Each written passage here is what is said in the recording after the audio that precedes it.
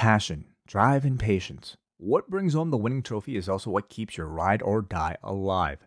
eBay Motors is everything you need to maintain your vehicle and level it up to peak performance. From superchargers, roof racks, exhaust kits, LED lights, and more, whether you're into speed, power, or style, eBay Motors has you covered.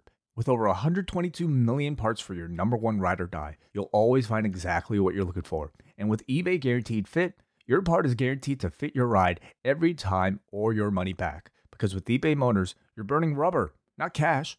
With all the parts you need at the prices you want, it's easy to turn your car into the MVP and bring home that win.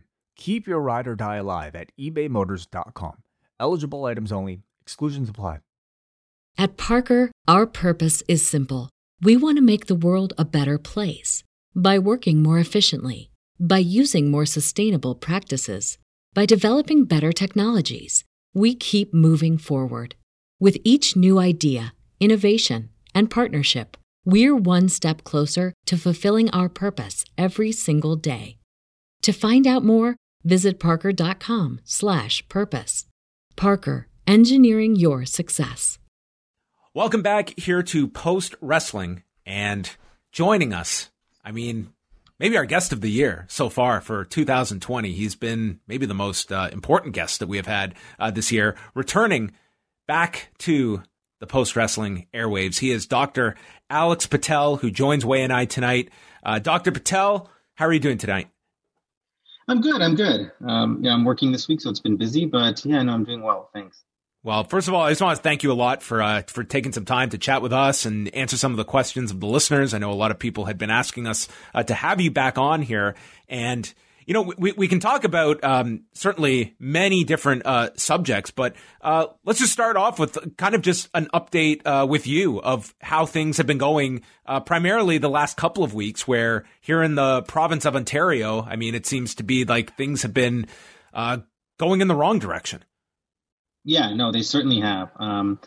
Last couple of weeks, we've seen a massive increase in the number of cases that we've had. So we had started at one point down to almost nobody, and we're back as full as we've ever been. So we've had a slow trickle, maybe one or two cases a day. But as you know, or as you may be aware, most people who have COVID who end up in the ICU are there for quite a while if they don't sort of succumb to their illness right away. So we're slowly starting to fill up. We've had to divert patients to other hospitals because I'm in probably what's the hardest hit area one of the hospitals I work at is the hardest hit area in the Ontario region. So we've already started to send people out. Just today we had a 19-year-old kid who was quite sick with COVID that we had to send out. So it's been long days, a lot of COVID again. So it's definitely picked up to, I would say, above levels that we saw maybe at the early onset of the first wave. And I would imagine that, it's a concern in the U.S. and something that, that we look at in Canada is just passing Thanksgiving. Is that something that's looked at as, a triggering effect to these giant spikes in cases of, people that maybe either thought that it was safe to get together with family? What are some of the causes that are being linked to this big surge? So we think the major cause is indoor gatherings, whether it's small private indoor gatherings or larger scale. And certainly Thanksgiving qualifies. Halloween are probably the two biggest more recently.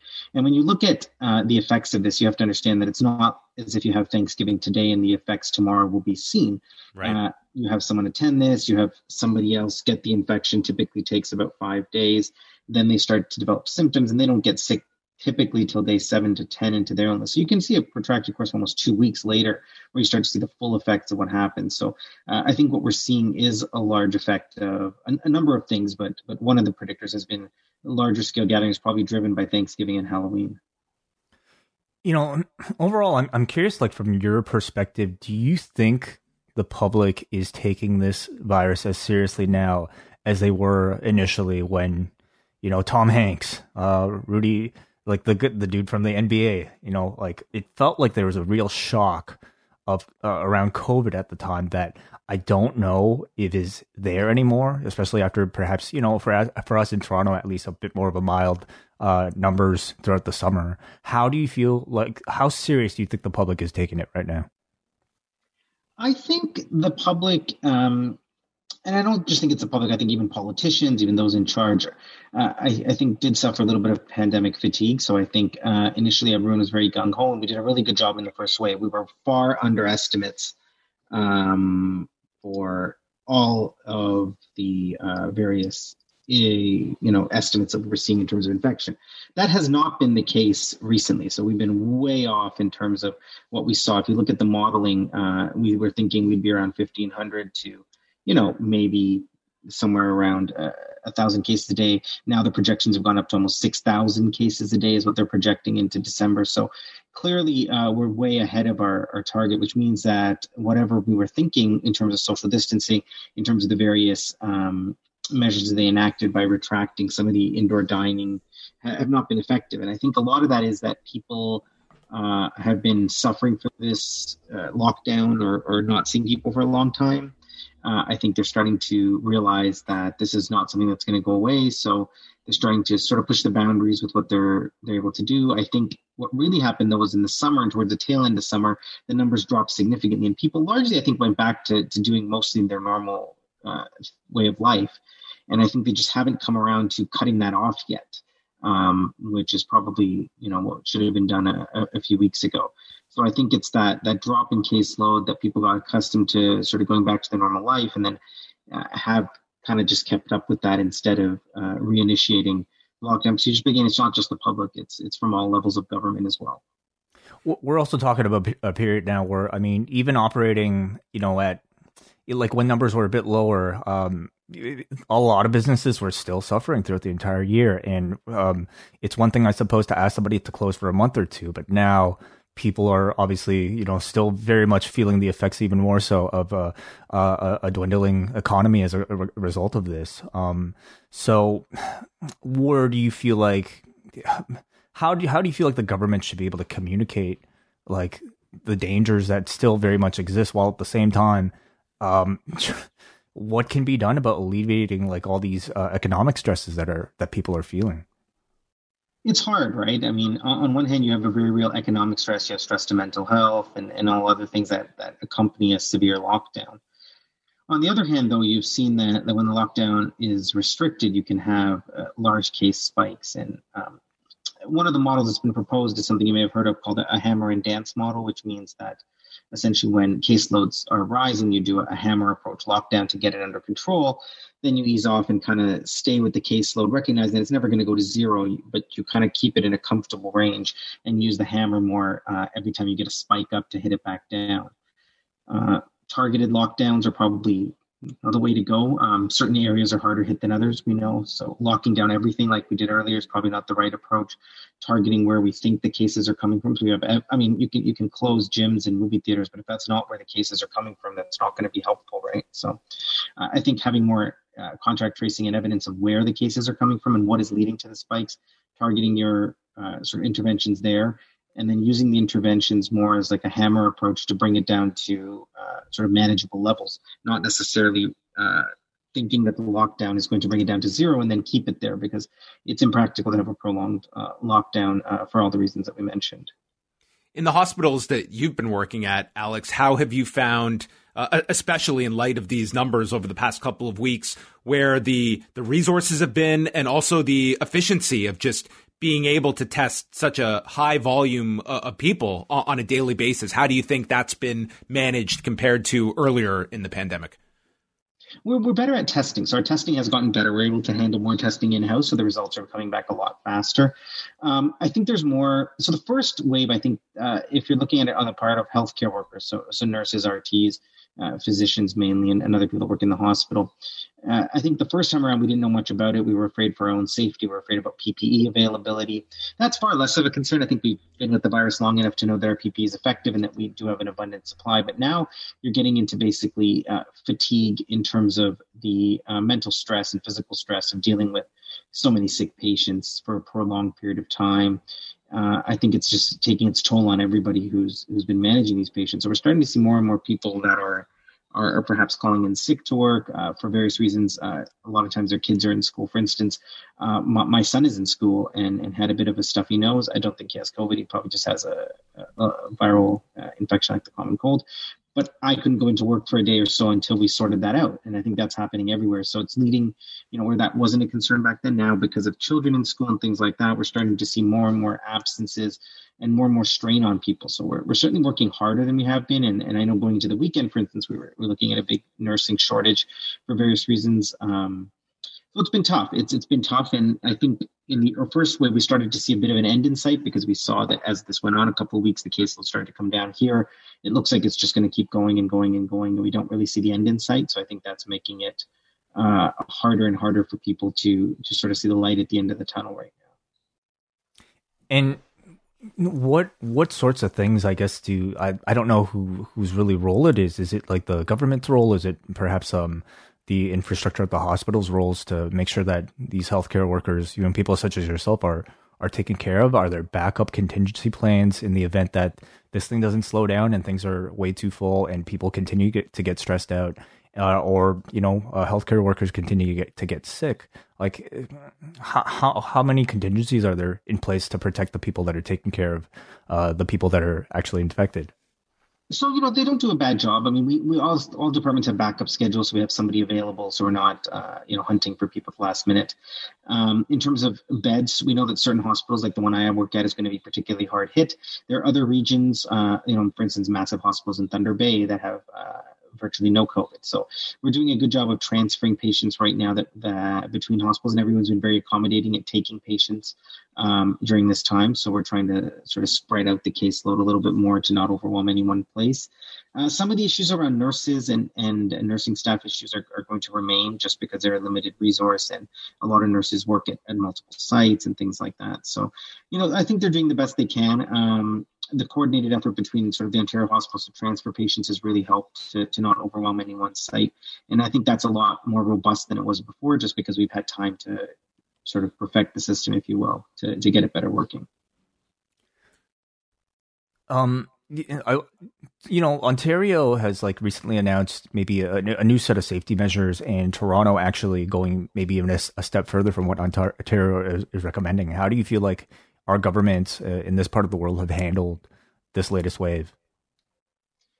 So I think, in part of the Ontario government, I think the initial response from at least, Doug Ford and the premiers were better. And I think more lately they've been more lax. They were certainly much more keen to open up things.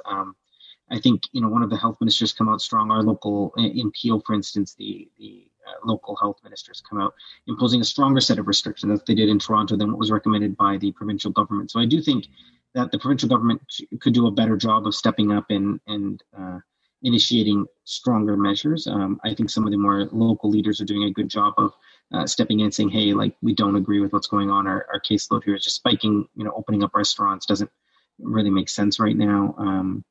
So I think, there are some checks and balances, but I think on the whole, the provincial government could do a better job of trying to lock this down. By their own measure, they were saying earlier we were expecting 1,500 cases a day, and now they're up to 6,000. So I think, that's got to resonate with them and say that something's gone wrong here. When you look down at the U.S.'s numbers, and they just keep escalating, and granted that, we are going into these colder months that you've mentioned. They have Thanksgiving coming up in a couple of weeks. We have Christmas holidays. Is there a fear that, we don't know what rock bottom is going to be, but it just seems that save for a vaccine coming out, it just seems that we don't know what the peak of this is going to be, because you look at these charts, it's staggering what these numbers are versus what the worst case scenario was laid out as 6 months ago. Yeah, for sure. I mean, you can look at Europe and Belgium. They for instance, are completely overwhelmed, and they're getting doctors and nurses that are COVID positive who don't have symptoms that are that bad to come back to work. Yeah. So, we're not there yet in Ontario, the U.S., but when the U.S. has 150,000 cases like they did today, which I think their new record, it's going to be a tough situation. Obviously, Thanksgiving coming up in the U.S., Christmas holidays, there's other, Hanukkah, Diwali, there's a lot of different holidays that come in and around this time of year. And those all promote large, indoor gatherings. And that's really been the driving point. So I think, there's got to be more of a restriction on that. They've got to cut down on weddings and parties and all this kind of stuff and really limit people. I think at this point, to be honest, if you live in a region in Ontario or the US where you have a significant caseload, you shouldn't be going into anyone's house. That unless you live in that roof, you shouldn't be going into the house. What are the countries or the communities right now that you think are setting the best example of how they're handling all this? Well, Australia, New Zealand did a good job. Korea's done a really good job. Japan has done a reasonable job of trying to hammer every time they get spikes up. So there are some examples. Europe, Canada had been doing better, is doing a little worse now, even in other provinces. In the U.S. are all kind of lagging behind, I think. So those would be some of the examples. There's other countries too, but those are the ones that come to mind as having done a good job of really trying to keep the levels as low as they can. And are there things that those particular countries might be doing that, for instance, Canada isn't doing? There's more of an acceptance of mask wearing in some of those countries, especially like the in Korea, for instance. There were tougher restrictions imposed and they were kept for a longer period of time. There's less sort of propensity for the indoor gatherings and things like that. On some of them, you could argue, like New Zealand, Australia, it's an island, so you're not going to get many people in. Whereas here, we do still have some immigration that comes in more frequently. Even though, the border to the U.S. is technically closed, you can still come in from the U.S. or from other countries. So they have some advantages, but I think on the whole, we were doing a really good job here in the first wave. So I think it's just been a little bit of laxity with the numbers falling and a delay in getting back to where we were the first time. If you keep going in this direction, Alex, so like we talk about the role that government plays, and it seems to be like this delicate handling of it, that people are being encouraged, but we're not putting that strong line in the sand of you can do this, you cannot do this, and being more hardline about things. Is that something that almost needs to be done at this point, where I think that there's frustration on citizens that feel, hey, I'm doing a lot, but it's not enough. And that is where I think the source of frustration comes from people, that they are giving up things and it's not enough. Like it almost needs to be, you need to be forced into making significant alterations here. Yeah, for sure. I think, there's a lot of people doing the best that they can, and they're just seeing the numbers go up around them, and they're saying, what more can I do? Like, I already don't do anything. And I think, I really do think the biggest driver of this is we've seen so far, based on the limited contact tracing. They stopped doing that a while ago, but they've restarted just because they were overwhelmed, is that it's large indoor gatherings. So I think that has to be the target spot. Like, you've got to stop letting people have weddings, letting them congregate for religious functions, letting them have sort of large indoor parties or anything. I know they're trying, but I think that's really got to be the focus. And you've got to be harsh with the penalties if people violate this, because that is the primary driver of these. If you look at some of the models that people have released at times, you can see how even, having one soccer game, I think, led to 80 outbreaks. So this is the kind of stuff that you have to avoid doing, is getting together in large groups of people, especially those that are not in your household. Have you learned anything different about reinfection, since maybe the last time we spoke? Yeah, in terms of the antibodies, we mentioned earlier, we thought there was some, short-term immunity, and that's largely been true.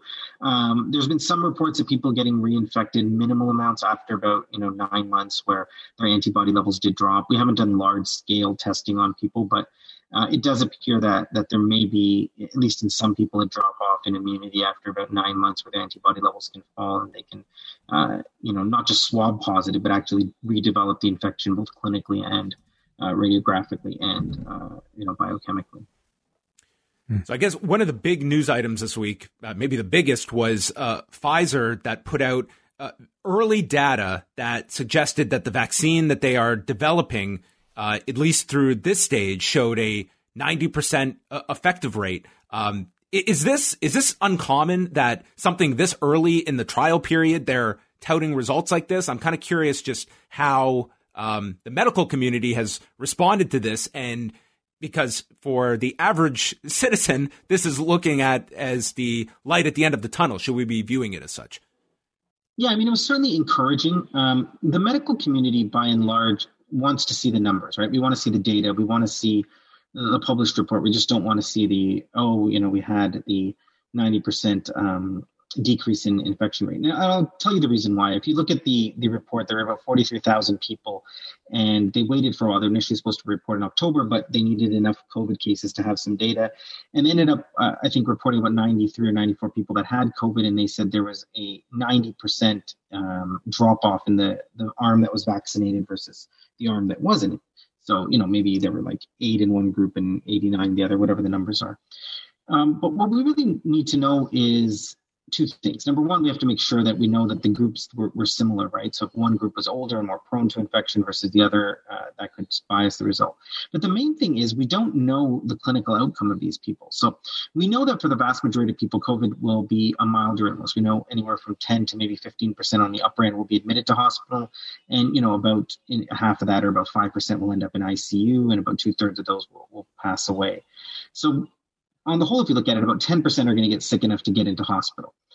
Well, if the data comes out and we prevent all the sick infections, that would be great. But what we don't know is the 9 or 10 people or the 10% that got the infection, even in the arm that was given the vaccine, what were those? Were those still serious cases? Or were those just mild cases? Because if the vaccine is preventing mild and asymptomatic cases, then we're going to say, well, that's fine, but that's not really the ones we're interested in, right? I mean, if we all get COVID and it's asymptomatic, we're not going to care that much. If it's a mild symptom, we're not going to care that much. But if it's really preventing the ones from getting sick and getting in hospital and dying, that's really what we care about. So, if they release the numbers and despite having a 90% less infection rate, your numbers of hospitalization are similar, your numbers of death are similar, then all it did was prevent the mild cases, that 90% that are mild anyway, and it didn't prevent the 10% that were serious. We're hoping that's not the case and it prevents the serious ones, but that's why we really need to look at the numbers before we sort of anoint this as the be-all and end-all of the end of the coronavirus. That being said, of course it's promising. I just think me and a lot of other people that are in the field want to see the numbers, want to see the data, want to know the outcomes of these people before we move forward too much more with joy about this. Provided everything, not even about necessarily this particular vaccine, but say some vaccine in the future, we get to the stage where they announce 90%, whatever. How much time from the public getting this news at this point to the public actually receiving the vaccine do you think there will be? I mean, I think they're going to rush it, right? I mean, they're going to rush it beyond any other vaccine that we've seen in our lifetime. This is a phase 3 trial, which means it's not the final study, but it would, if it goes through phase 3 trials, would then be approved by the FDA, and then you need to distribute it. This particular vaccine, the Pfizer one, and most of the ones being developed need to be kept really cold, like 150 degrees Fahrenheit, minus 150 Fahrenheit. So the distribution of it is going to be tricky. It's not distributed like, in your fridge. So they're going to have to be difficult with distribution. There's obviously going to be a massive amount of people that want it right away. The government is likely going to prioritize giving it to high-risk groups, healthcare workers, the elderly, groups that are more likely to get sick, I think, and then trickle-down effect. It's going to be very difficult to manage it. Even right now, I don't know about you guys, I'm getting a flu shot, but I've heard from friends that aren't in the healthcare field that getting it through your family doctor pharmacy has been challenging. You can imagine if this vaccine comes out and it needs to be kept very cold, which means it's not going to be available just at your family doctor's office. It's going to be even trickier. So, I would caution people that, it's encouraging. Let's hope that, when the data is released and we can look at it, that it is preventing serious infection. Let's hope that there are no serious side effects, and that, realistically in a few months, I think would be the soonest that we could start to see the rollout if all that is true. I would think next year at some point, hopefully we get the vaccine if this trial is as positive as you think. There are other studies. There was a smaller Russian one which came out, which was also positive. There are other options too. There's one in Canada that's in phase 2 and 3 trials. So hopefully something pans out within the next 12 months. But we're not going to be getting this within a month or two. It's just not there yet. I wanted to talk a little bit about just some of your own observations of how the major wrestling promotions have responded. We're talking about these surging numbers in the States, and yet we're looking at, AEW has slowly rolled out having fans at their events, a limited number, but nonetheless, it was around 1,000 for the pay-per-view last weekend. WWE has been doing it at the Performance Center with a limited number of fans as well. And then we have, extreme cases like the Collective that happened last month that I think, a lot of people were concerned about going in, and the after effects, I think, justified those concerns as well. Where kind of you understanding, professional wrestling and like how no one's going to say this is a safe measure, but in terms of the risk factor, how significant a risk is this in inviting fans, given the circumstances that these companies are testing, but nonetheless, they are now bringing fans into the equation as well. Yeah, I mean, like I think they're doing a reasonable job of testing the performers. I mean, every time a positive test comes out, people view it as a negative. I don't personally view it as a negative. I view it as a system being able to catch someone who's got the disease and would have spread it otherwise. So I just think it's good every time they're able to catch a positive test and isolate that person before they spread it. That's a good thing that they're doing. The fans are a bit more tricky because obviously you're not going to test all the fans before they come in the building. You can use fever and other surrogates, but those are not perfect. A lot of times the fans, I think, are wearing masks. Sometimes they're not. They seem to be a little segregated. We'll have to see how it goes. I mean, ideally we wouldn't have a lot of fans in large indoor settings. I know AEW, I don't follow Dynamite every week, but I know some of them are outdoors, although some of them are indoors. So obviously the outdoors would be better. But if you're indoors in a small arena and you have a bunch of fans sitting around, it's not going to be a good idea. We know that's one of the ways that it spreads. Even with masks on, masks do come off to eat and talk and things like that. So it's not going to be a perfect system. That being said, I don't want to condemn the wrestling companies that much. When you look at what happened in Major League Baseball, allowing a player, to play a game, test positive, and then come back out and celebrate with his teammates, like you've got to say that none of the wrestling promotions are doing anything like that. So I think, by and large, they're much better at it now than they were, I think, the last time we spoke. And I don't even think the WWE was testing back then. Now they've all kind of taken it more seriously in our testing. So I think that is a positive sign. But, with the fans, we'll just have to wait and see. Hopefully they take measures by keeping them more masked, keeping them more separated and trying to do it more outdoors. But, I guess the proof will be in what happens going forward. I'm curious to know your opinion on maybe some of the technological aids that people have been using to try to combat this. In Ontario, we of course have something called the COVID app, which I've used, and I've received alerts to tell me to go and get tested because I've been near somebody who over the past 2 weeks tested positive, and it's all pretty private. Not much information is given. Just the fact that somewhere in the vicinity of the last 2 weeks you were near somebody who tested positive. How effective do you think the app is? How many people are using it right now, and how can the system be improved? Well, I think the app is great. I mean, I was one of the big proponents of the app, and I actually talked to people when we were first rolling it out. The app is amazing. It basically, for those that don't know, it uses your Bluetooth and not your GPS to identify anyone in a Bluetooth area around you. If somebody does test positive or you test positive, you can kind of input that, and then people that have been around you will tell you. Now, in Canada, I think we're up to about 5 million downloads or something. So 5 million downloads, and I think maybe about 4,000 cases or so have been identified through this. So that's really good. I think it's great. I think that's kind of what we need to be doing in terms of contact tracing. The government has already said that they can't do contact tracing just because of the sheer numbers the way they used to. This is a sort of poor man's way of contact tracing. If you've been around somebody within a sort of Bluetooth radius of someone who tested positive, it's possible you have it. I mean, it could have been anything. It could have been you both had masks on and you were outside and really the risk is minimal.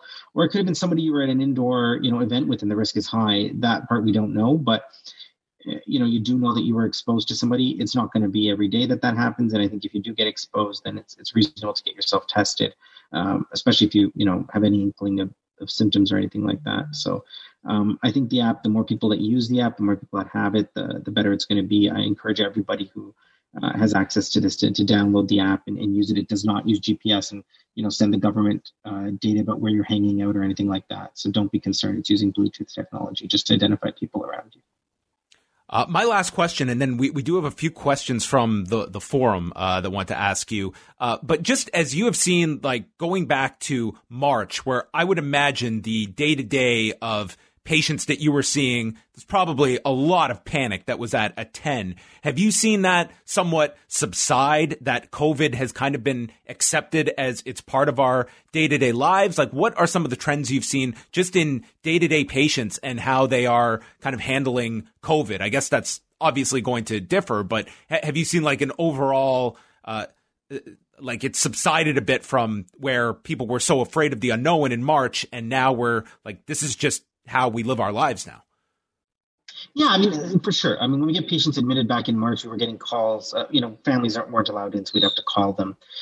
They would go through on the phone with me everything they'd read on the internet. Even stuff that the president would tweet out. Right? Does hydroxychloroquine work? Does convalescent plasma work? Does remdesivir work? Anything that was out there. Nowadays, we're not getting that as much. I think people know that, the therapies that were being touted before really aren't doing much. Most people know that in the hospital, at least, we're providing the best therapy, and we do know what works now a little better. Most people are aware of COVID and understand that people get sick from this. So when you're calling them, and oftentimes we're calling and saying, hey, your loved one's in hospital. Hey, your loved one's getting worse. They're going to the ICU. Hey, your loved one's now on a ventilator. Those calls are not requiring, before we would have to talk for a long time about people because they didn't understand what was happening and what was going on and what we're doing the right thing. Now I think people understand that, we're not ventilating people unless they absolutely need it. And we're not doing things like that until you get to that stage. So I think people are more understanding of the disease process and understand how it happens and how the disease process can escalate. They understand that the treatments are being done. And I think there's less fear in general that we're doing the wrong thing or we don't know what we're doing or we're missing things. I think more people now have faith that the medical system is doing the best they can with this and that we have some knowledge of what we're treating. Unfortunately, we still have bad outcomes, though. We want to right now go to some of the questions that we posted or some patrons posted up there on the forums. And the first one comes from Ryan, who says, if the U.S. had discussed a 4 to 6 week lockdown, he asks what would be the best option for public health in terms of who and how it could be broken. And he asked this as a grocery store worker who during the last lockdown left home nearly every day to go to work and was exposed to dozens, if not hundreds of people a day. He says people will still need food, especially over that sort of time frame. But if the idea is to stop full stop, what would the best option be? I think he means like for essential workers, who would be allowed if a country were to, just say everything is shut down. Yeah, I mean, if you get to the point where you want to do like a hammer approach because the cases are getting out of control, you would limit it to things that you need to survive. So obviously food would be one of them, right? You would need to keep grocery stores open. You would need to keep hospitals open. You would need to keep the police force active. You would basically go through a list, and they did this in the Ontario First, where they come with a list of what are considered essential services. It keeps expanding as they forget about people, and somebody emails them going, hey, I'm kind of essential too. So, that list is long, but obviously grocery stores and food would be part of it. The idea there would be to shut down non-essential things first that are more likely to cause disease. So areas where you can have large, indoor gatherings, gyms, or targeted restaurants, or targeted, I think religious areas where you get people that are congregating together to pray, wedding halls, things like that have to be primary because those are the real large spreaders or the larger indoor gatherings. Grocery stores, even if there's an outbreak, you might see 2 or 3 people getting. Usually they're the employees. You're not saying widespread outbreak to multiple people in a grocery store or Walmart, just because most people are coming in with masks and there's more social distancing in places like that. And most of the stores do a good job of limiting occupancy. So, essential people like yourself, and I, certainly call me, you being a grocery store worker, you're just as essential as me or anyone else who's in the hospital. And I thank you for your service. But, we would have to keep some of those open, obviously, just to let society function and people to eat. MJ asks about costs associated with ramping up facilities and capacity, essentially knowing that this second wave was coming, preparations that were made ahead of time, knowing that there was the potential and likelihood of a second wave. And he also wants to know just your thoughts on studies that have shown lockdowns could also increase transmission if there's, data to support that as well. Well, I mean, so the first part of the question about what they've done for preparedness, I mean, there's a better hospital response in terms of a province-wide response here in Ontario to transfer patients. Peel recently, which is one of the hardest hit areas, opened up a center where family members can go if somebody's sick at home. And, a large multi-generational family can't social distance, so they have isolation centers where you can go and kind of stay and be safe from that family member for a couple of weeks. So those kind of things are starting to pop up to try and help. I don't think the government thought the second wave would hit this hard and this fast as it did in terms of ramping up. So I think some of the preparedness perhaps could have been better, but they've tried to do things like that the best they can to help out. In terms of the lockdown increasing, so lockdown, has been shown to perhaps have deleterious effects for sure economically, but also on people's health. There's some studies that look at, patients who have rheumatoid disease or a disease that affects their joints and their symptoms were worse during the lockdown. Mental health, people were less likely to see their psychiatrist and less likely to receive treatment for mental health. So those things are certainly a real concern. For anyone who's looked at determinants of health, it's not just physical. There are many determinants of health, including social determinants of health, that are going to be affected by this. So there's certainly very negative effects of the lockdown. Can the lockdown lead to increase spread? I mean, within the household, it can. If you're spending more of your time indoor with the same people, certainly you're going to get larger outbreaks within the same family.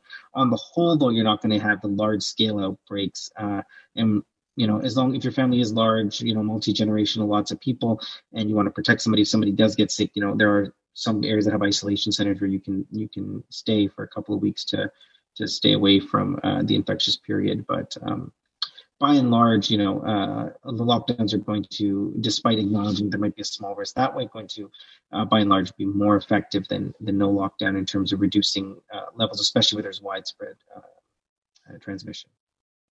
You just briefly kind of touched on this next question, but McGuire wanted to know if there was any research or statistics that have been done to support or refute the claims of, increased suicide rates, domestic abuse, and child abuse that have occurred, I guess, as a result of, people having to sit home due to a lockdown. I mean, the child abuse, domestic abuse, I don't know offhand. Intuitively, you could postulate if you're spending more time at home and you're in close quarters and there's more stressors going on in your life, those things could increase. But again, I don't have any data on that. Certainly, there's been very small studies that have looked at this. The mental health one looked at people that were seeing their psychiatrist, and there was just less compliance with people seeing their psychiatrist, and therefore more perhaps burden of mental health disease that was untreated. The rheumatoid disease looks at, I think there was like a 50% increase in symptomatology of people who have rheumatoid or joint-based disease. And even though they were compliant with their medications, their symptoms seem to get worse. What the reasons are, maybe from, we're not exactly sure. But there is certainly some data that support that there are worsening things with the lockdown. But, there isn't sort of widespread data that shows that there are many, many, many negative effects. Some of them, like domestic abuse and that are obviously very serious issues. Unfortunately, I just don't have the data on that, but I can see why that would be a concern. And the last one is Noah from Vaughan. And we kind of touched on this, but if you have any additional thoughts, feel free. He talks about, as someone that has been wearing my mask, socially distancing, and have not gathered in a large group in 8 months, it's been getting really frustrating seeing the cases rising here in Ontario as much as it has the past few weeks. Luckily, nobody I know has gotten it. My question is the reason the cases have gone up due to pandemic fatigue? Because after 8 months now, it seems that people just don't care about it anymore. Which I don't know if we can go to that extreme that people don't care about it. But I mean, you did list, several of the factors this past month, Alex, that I think contributed to this. And I think people, towards the end of the summer, when we were seeing numbers going down, it was, I think there was some false sense of that we were somewhat out of the woods when, we were at the same time going into these, fall and winter months where, I mean, this was kind of outlined that this was a possibility. Yeah, for sure. I mean, no, I want to congratulate you since you're doing all the right things, just for yourself and for everyone around you. So thank you for what you're doing. I do think, people do care, I think, but I think John is exactly right. Like we talked about, there was a false sense of security, maybe that the numbers were dropping, that we were going outside and doing more. I'm not going to say that I wasn't guilty of that too. I did visit a few more friends during that time because numbers were lower. But, I think we recognize that as the fall months hit, we were likely going to see an escalation cases. We did, probably worse than I think most of us thought right away. And I think that's part of it. Part of it is also that there were more larger indoor gatherings around Halloween, around Thanksgiving, around holiday seasons like that. I think coupled with the fact that there's perhaps a message out there that the disease is not as lethal. So, you'll see a lot of people quote, 99.6% of people survive the disease. I'm not going to sit here and tell you that, the disease kills 10 to 20% of people. It does not. The number death is probably going to be, under 5% for sure, maybe closer to 2 or even under 2. But when the denominator in terms of the cases gets high, that number is very high in terms of the number that can still, get really sick from this. And there's some data that looked in Michigan at people that got COVID and ended up in hospital. And they followed about almost 500 of these people. And almost like 30 to 40% of them still had lingering symptoms after they were hospitalized, still had, shortness of breath, loss of taste and smell. Some had mental health issues. So there were a lot of long-term effects, even in those who are hospitalized, which, we know can be as high as 10%. And of course, they're going to be, that 5% that end up in ICU and maybe, 2 to 3% that even pass away. And, I'll be honest, there are people in my ICU that are under the age of 40. There's one under the age of 20 I mentioned. There's a lot of young people that are healthy, that have no other health problems, that are getting sick from this because it just has to hit a few people and those people will get sick. And, those are real people, even though that number may not be high, that's a real person. So it's something to keep in mind anytime you sort of look at numbers and say, oh, the number doesn't seem that high. Just multiply it out by 150,000 cases if you're in the US a day and see how many that actually leads to in terms of death. And you'll see that it's not a trivial amount. My last thing is, I'm not so much concerned about this in Canada, but in the U.S., where this is it's sad that it has become such a heightened political issue, COVID. But I do worry about the vaccine, and that if we're talking about 40% of the country that doesn't want to take this vaccine, how effective is this vaccine going to be? And when we're talking about the largest country in the world. Yeah, so typically for those that are not vaccinated, we rely on something called herd immunity. The concept of herd immunity is that if everyone else sort of is vaccinated, doesn't have the disease, it sort of will protect the rest of those that can't. And that's a real concept. It protects people that can't get normal vaccines, maybe because they have an immunodeficiency or some other reason that they can't get it. And they're relying on the rest of us to take the vaccine to protect them. Herd immunity, you're going to need pretty high levels, like you're going to need 60, 70%, some people estimate as high as 80% of the population to be vaccinated before that takes effect. So if your levels are below that and you're, 30, 40% of people are not taking the vaccine, you're not going to achieve herd immunity, and those people are still going to be transmitting the disease around from each other. We also don't know about the vaccine, whether this is long-term immunity, right? Like for influenza, we know you need to get a new influenza vaccine every year because it sort of confers different immunity based on the mutations and sort of partial immunity otherwise. This could be the same thing. We just don't know. We don't know whether this immunity from the vaccine is going to be lifelong or whether it's going to require repeated sort of yearly shots because things change. And if you're getting a large part of the population that doesn't have it, you're never going to be able to achieve, herd immunity, and it's just going to keep passing around among those and potentially perpetuate going forward if the vaccine is in fact not a lifelong immunity type of vaccine. Do you have any final messages you want to send to our audience, Alex, before we say goodbye? Well, I think, reading the forums, I think, honestly, readers are a really good group of people. I see is some very intelligent conversation, people taking it very seriously. So I do want to just thank everyone on there. I think by and large, most people there are taking it very seriously, doing a very good job. Please, for people like Noah that are doing those things, keep doing what you're doing. I know it's frustrating to see the numbers rise. Believe me, it's frustrating for me when I wake up in the morning and see that as well. But it's really going to be the only thing that you as an individual can do to help this problem is to try and adhere to these. If you see others doing this that are around you, talk to them and say, look, maybe we shouldn't be getting together, for this upcoming holiday. Maybe we can do it over Zoom. Maybe, we should just kind of stick to our homes. Try and encourage those around you to show the best behavior. And, we're all in this fight together. If you do get sick, don't be afraid to come into the hospital. We've done a very good job of trying to keep people safe here. Despite what you hear about outbreaks here and there. But if you need to seek out care, please don't be scared to come in. And I'm wishing everyone the best of health in these times. And we wish all the best to you, Alex, and to all of your colleagues and coworkers as well that are living this every single day and doing enormous work during this pandemic. So thank you again just for taking this time to chat with our listeners. You've been invaluable this year to speaking to us and imparting all of your wisdom. No problem. Thank you so much for having me.